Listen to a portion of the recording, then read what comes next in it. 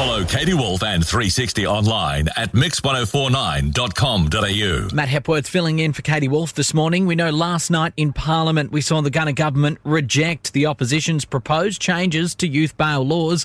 It comes despite pleas from the community and industry groups. One of those industry groups was the Northern Territory Chamber of Commerce, and joining me on the line now is their CEO, Greg Ireland. Good morning, Greg.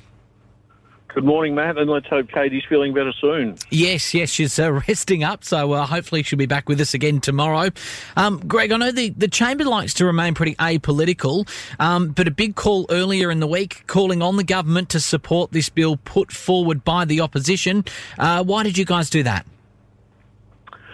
Yeah, look, Matt, it's really not a political play in any way, shape or form. We're getting strong feedback from our members, particularly in the southern regions, that this crime is just a major issue that is really crippling to them. So we're supportive of any potential measure that would accelerate some control in that space. So we were keen to have both parties communicate with each other and get the best outcome for the community.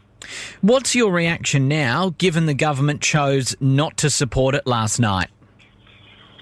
Yeah, I've got to admit, Matt, I'm not a lawyer and I'm not full bottle on all of the processes and procedures, and I think there's a lot of procedural matters that hamstrung those conversations, but I just don't see any cooperation between either party, even in what's trying to support the best outcomes of the community. So I would just like to see some progress made in a positive light. We're fully supportive of the Gunner government's methods that they're putting in place.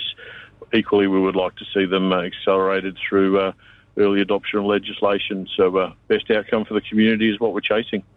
Greg, you touched on it before, but just how big a problem is crime for members of the Chamber, particularly those in Alice Springs at the moment?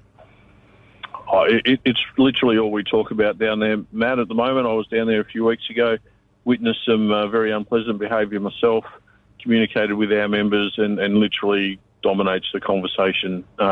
People are afraid when they go home at night what sort of damage is going to be to their property. Only yesterday morning we got to the Chamber office to find windows smashed in Alice Springs.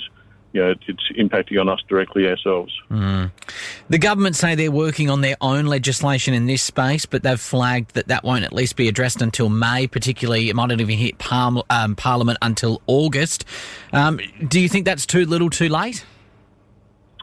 I think it's absolutely a step in the right direction, and as I said before, I really don't have a full understanding of the processes required. I would just like to see that in place as soon as practically possible. Just finally, Greg, we know JobKeeper is set to end on Sunday. What kind of effect is this going to have on Territory businesses? Look, there are a number of Territory businesses still reliant on JobKeeper, and that is absolutely going to hurt. We've got messaging out there in the community that the business needs more staff, so therefore if there are impacted businesses, let's hope those people can move directly into roles that are vacant at the moment. But we are expecting some damage, particularly around the tourism sector. Obviously that is certainly the one that's going to be hardest hit, given our international borders are still closed.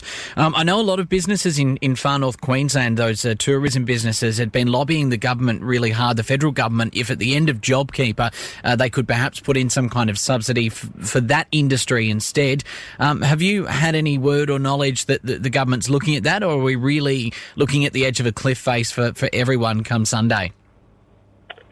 I haven't heard any whispers of any relief. I'm fully expecting the payment to stop, and there is no real appetite, I should say, to extend it in any way, shape or form from what I can tell. It's going to be a tough few weeks ahead, both when we talk about crime and the end of JobKeeper. All the best to you and the Chamber. Greg, thank you so much for your time this morning. Cheers, man. Have a great day.